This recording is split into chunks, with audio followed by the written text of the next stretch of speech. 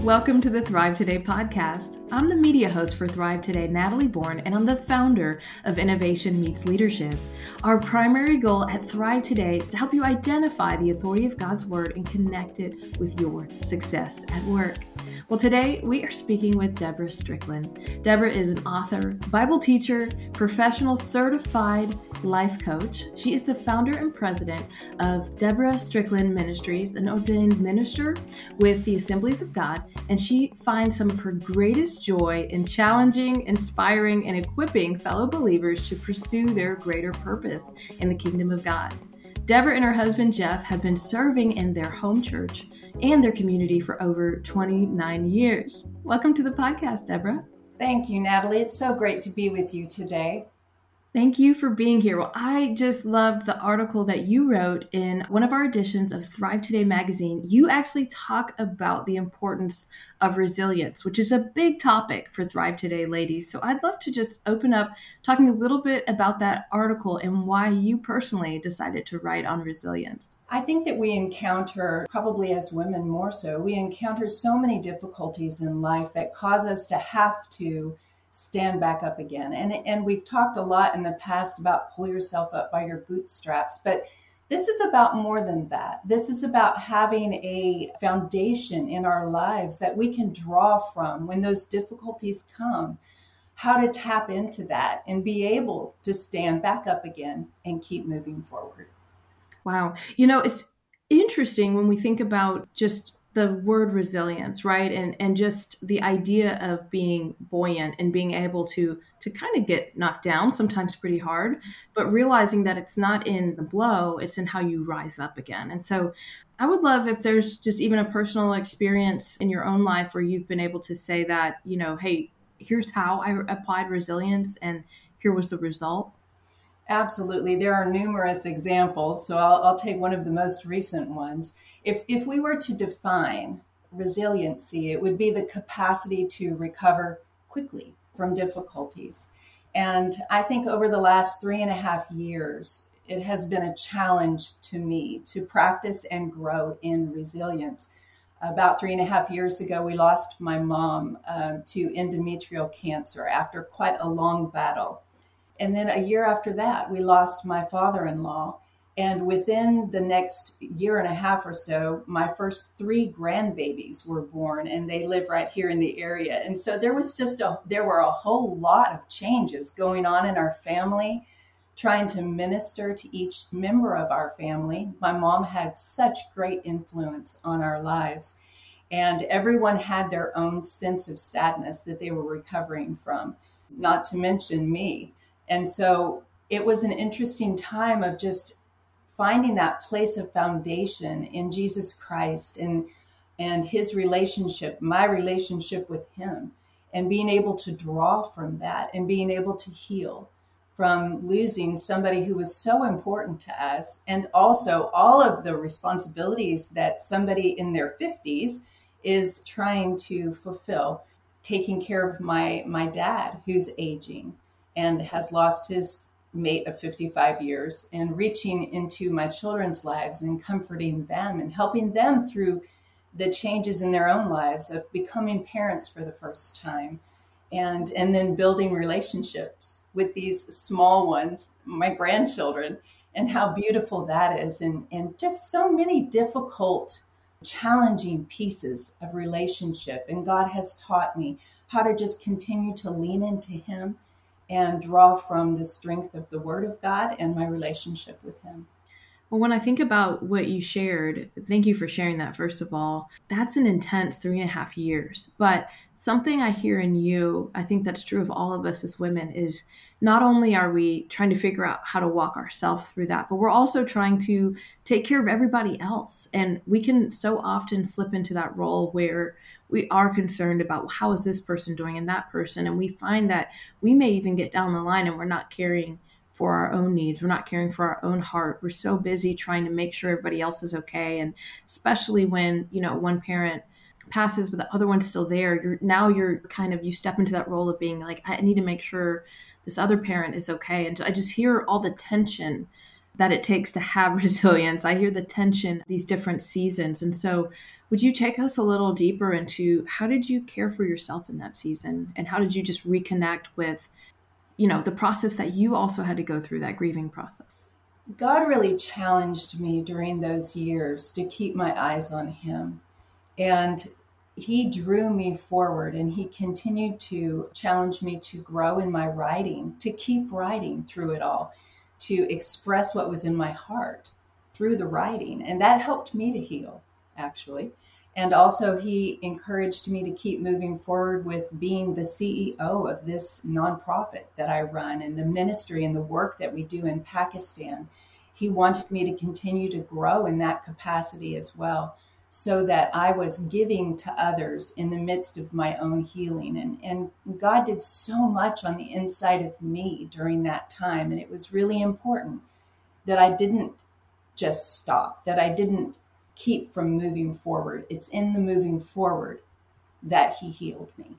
Wow. I want to come back to your work in Pakistan, but I want to ask you one more question, which is, as women are maybe listening to this podcast and thinking, hey, I'm either in that place right now or I'm trying to come out of that place. What are some of the things that you feel like prevent people from being resilient? What are some of the things that just stop us from grabbing a hold of resiliency? Like, we have that friend that's stuck right in the thing that happened 5 years ago or 10 years ago, and they're not moving forward. What do you think stops people?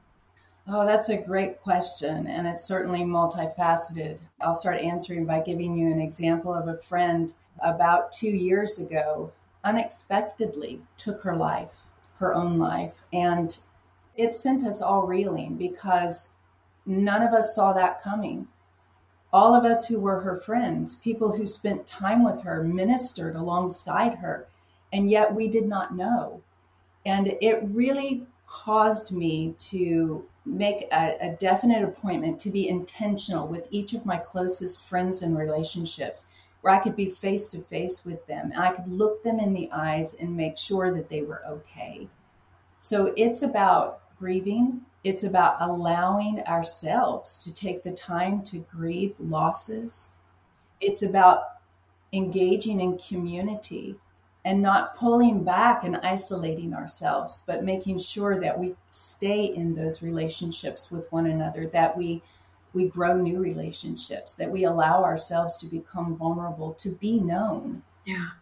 Wow. That known statement just sits with me as I think about what you shared with your friend. And I think so often that's a two-way street, right? We want to make sure we know others, but we also need to open up and make sure we're being known. And I think that is such an important part of resilience, because then you have people that can come alongside of you and they can encourage you in the place you're at and then help you to move forward. And I think it's so important to have community around you. That's one of the things we talk about all the time with Thrive, is that we don't grow in a silo. We grow in community. We grow by helping one another kind of take that step forward. And so I love what you shared there.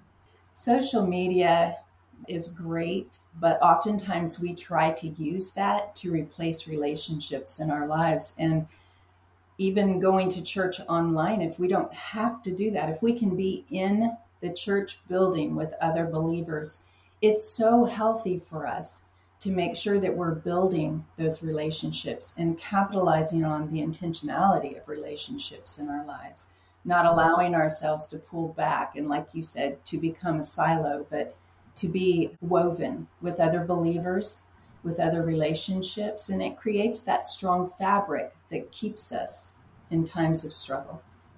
Well, what's so powerful about what you're saying is I feel like what we acquired in 2020 was fear. And fear prevented us from going out. It prevented us from being in the circles we used to be in. And not to downplay COVID or the pandemic or any of that, but, the Bible says not to forsake the assembly of believers together, right? And so there are people who have self-isolated since 2020 and they haven't reemerged. And I think that part is so difficult because we're not meant to live this life alone. And I think that's when we saw the mental health crisis just take an all-time, high, with people isolating and not, ever receiving a hug in this next season, which we all need that interaction. We all need each other. And so I just love what you're leaning into there, because that is part of resilience. It's saying, hey, I may be afraid to take that next step out or take that step back into the community, but I'm going to do it afraid. I'm going to put one foot in front of the other and do it afraid. Absolutely. And I say one thing about my life and encourage other women to do this is to adventure with God. And that takes trust. And sometimes that adventure leads us back out of isolation into relationships again. Sometimes that adventure leads us halfway around the world. Sometimes that adventure leads us into starting a business. But our willingness to trust in who God is and to step out with Him causes us to join into this big adventure called life.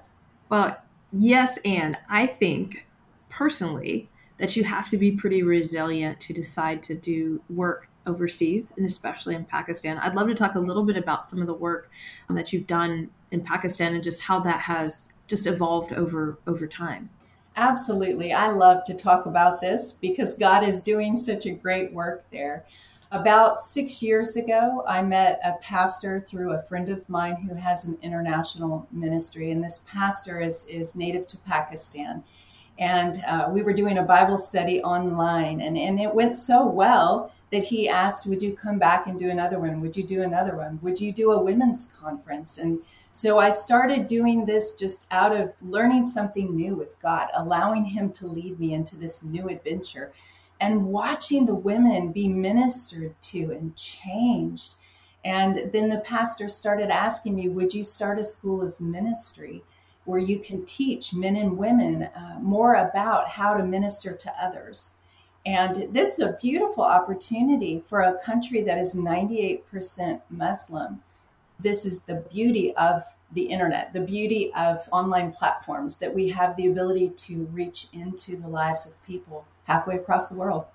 And as we were doing the School of Ministry, the pastor began to ask me, would you do a sewing center? Would you start a sewing center?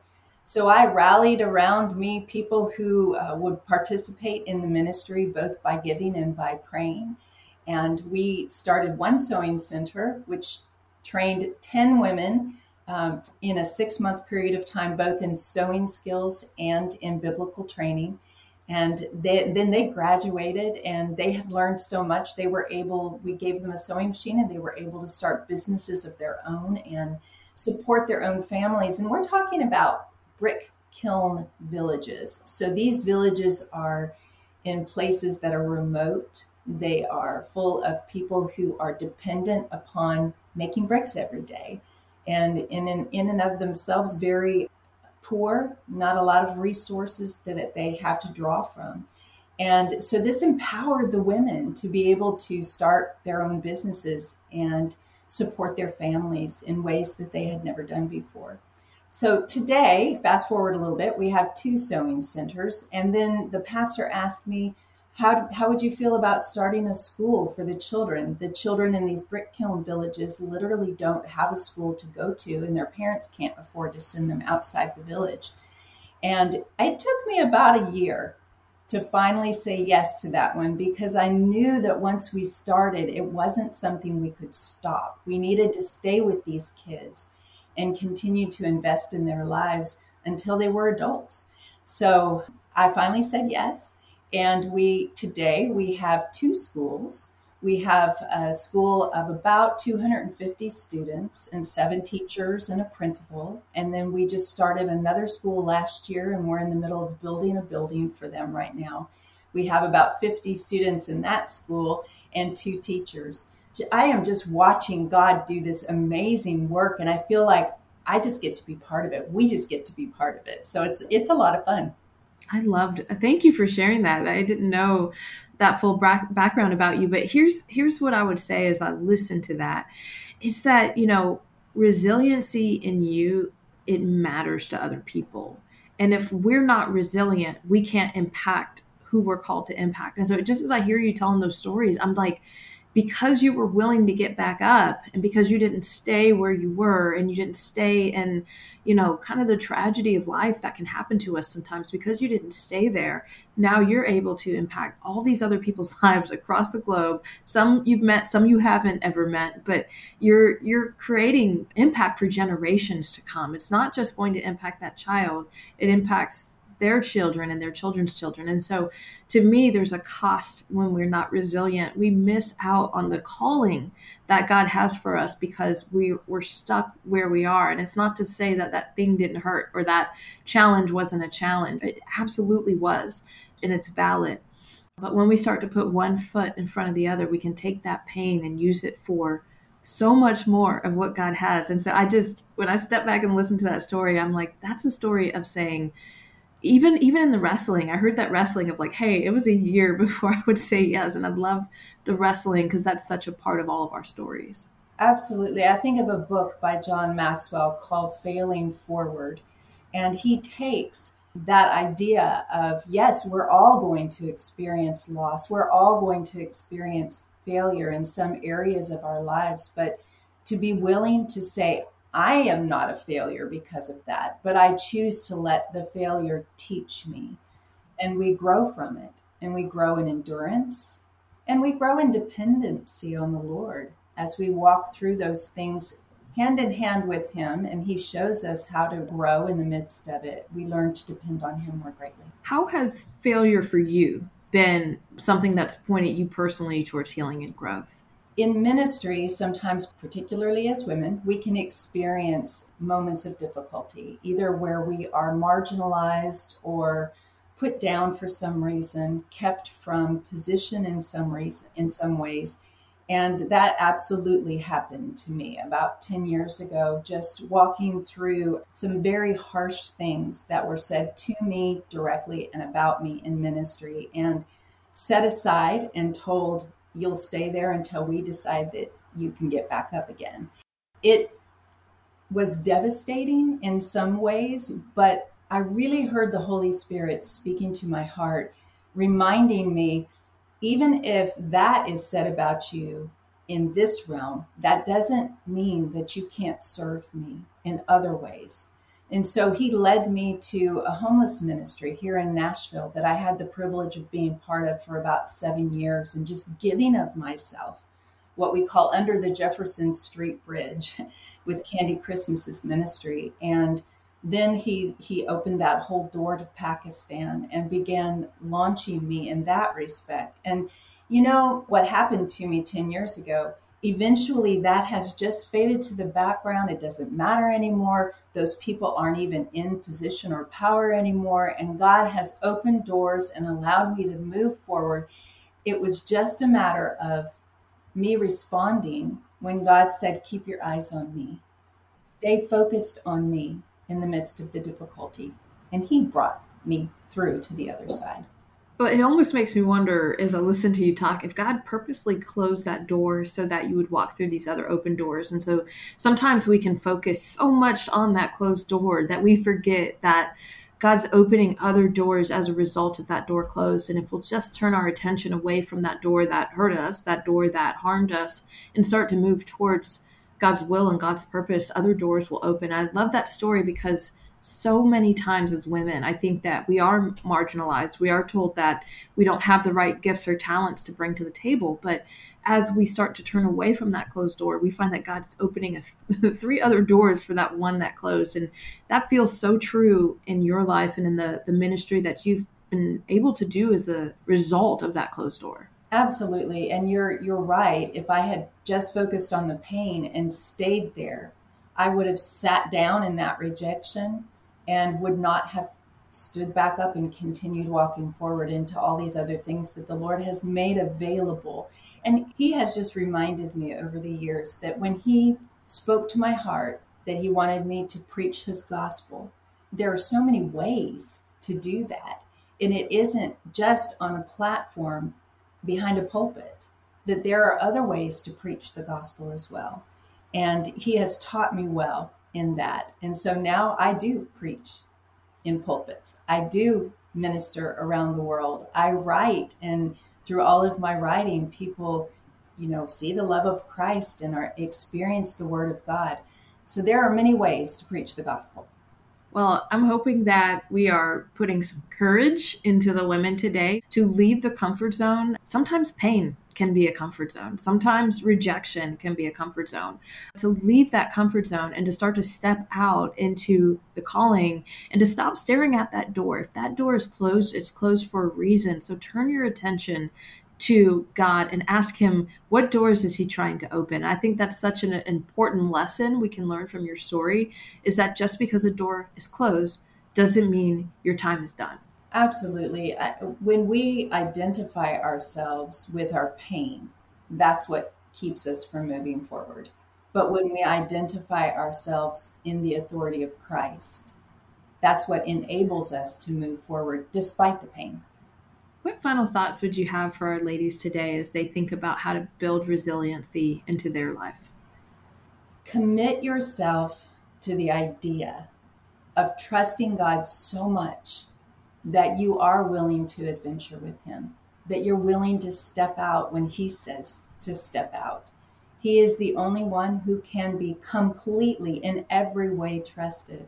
And as he leads us forward, following him is not really a risk. It's a joyful adventure. I love that. I love leaving our ladies with that final thought. Where can people follow you? How can they connect with you? DeborahStricklandMinistries.com is the website that we have. And on Facebook, my page is Debbie Strickland. And I did that just to keep it personal. And if you'd like to friend me there, then you can watch as my grandchildren grow and all the fun things that we do as a family as well as ministry. I love that. Instagram. Awesome. Yes. And on Instagram too. Thank you so much for your time today. This has been so powerful and impactful. Thank you so much for having me. I have thoroughly enjoyed myself. Well, if you haven't had a chance to step into community, ladies, what are you waiting for? Head over to thrivetoday.com, sign up, and receive group coaching, plus all of the monthly Thrive Today resources at your fingertips. And ladies, as you live your life, don't forget to do it with leadership, community, and strength. We'll see you next time.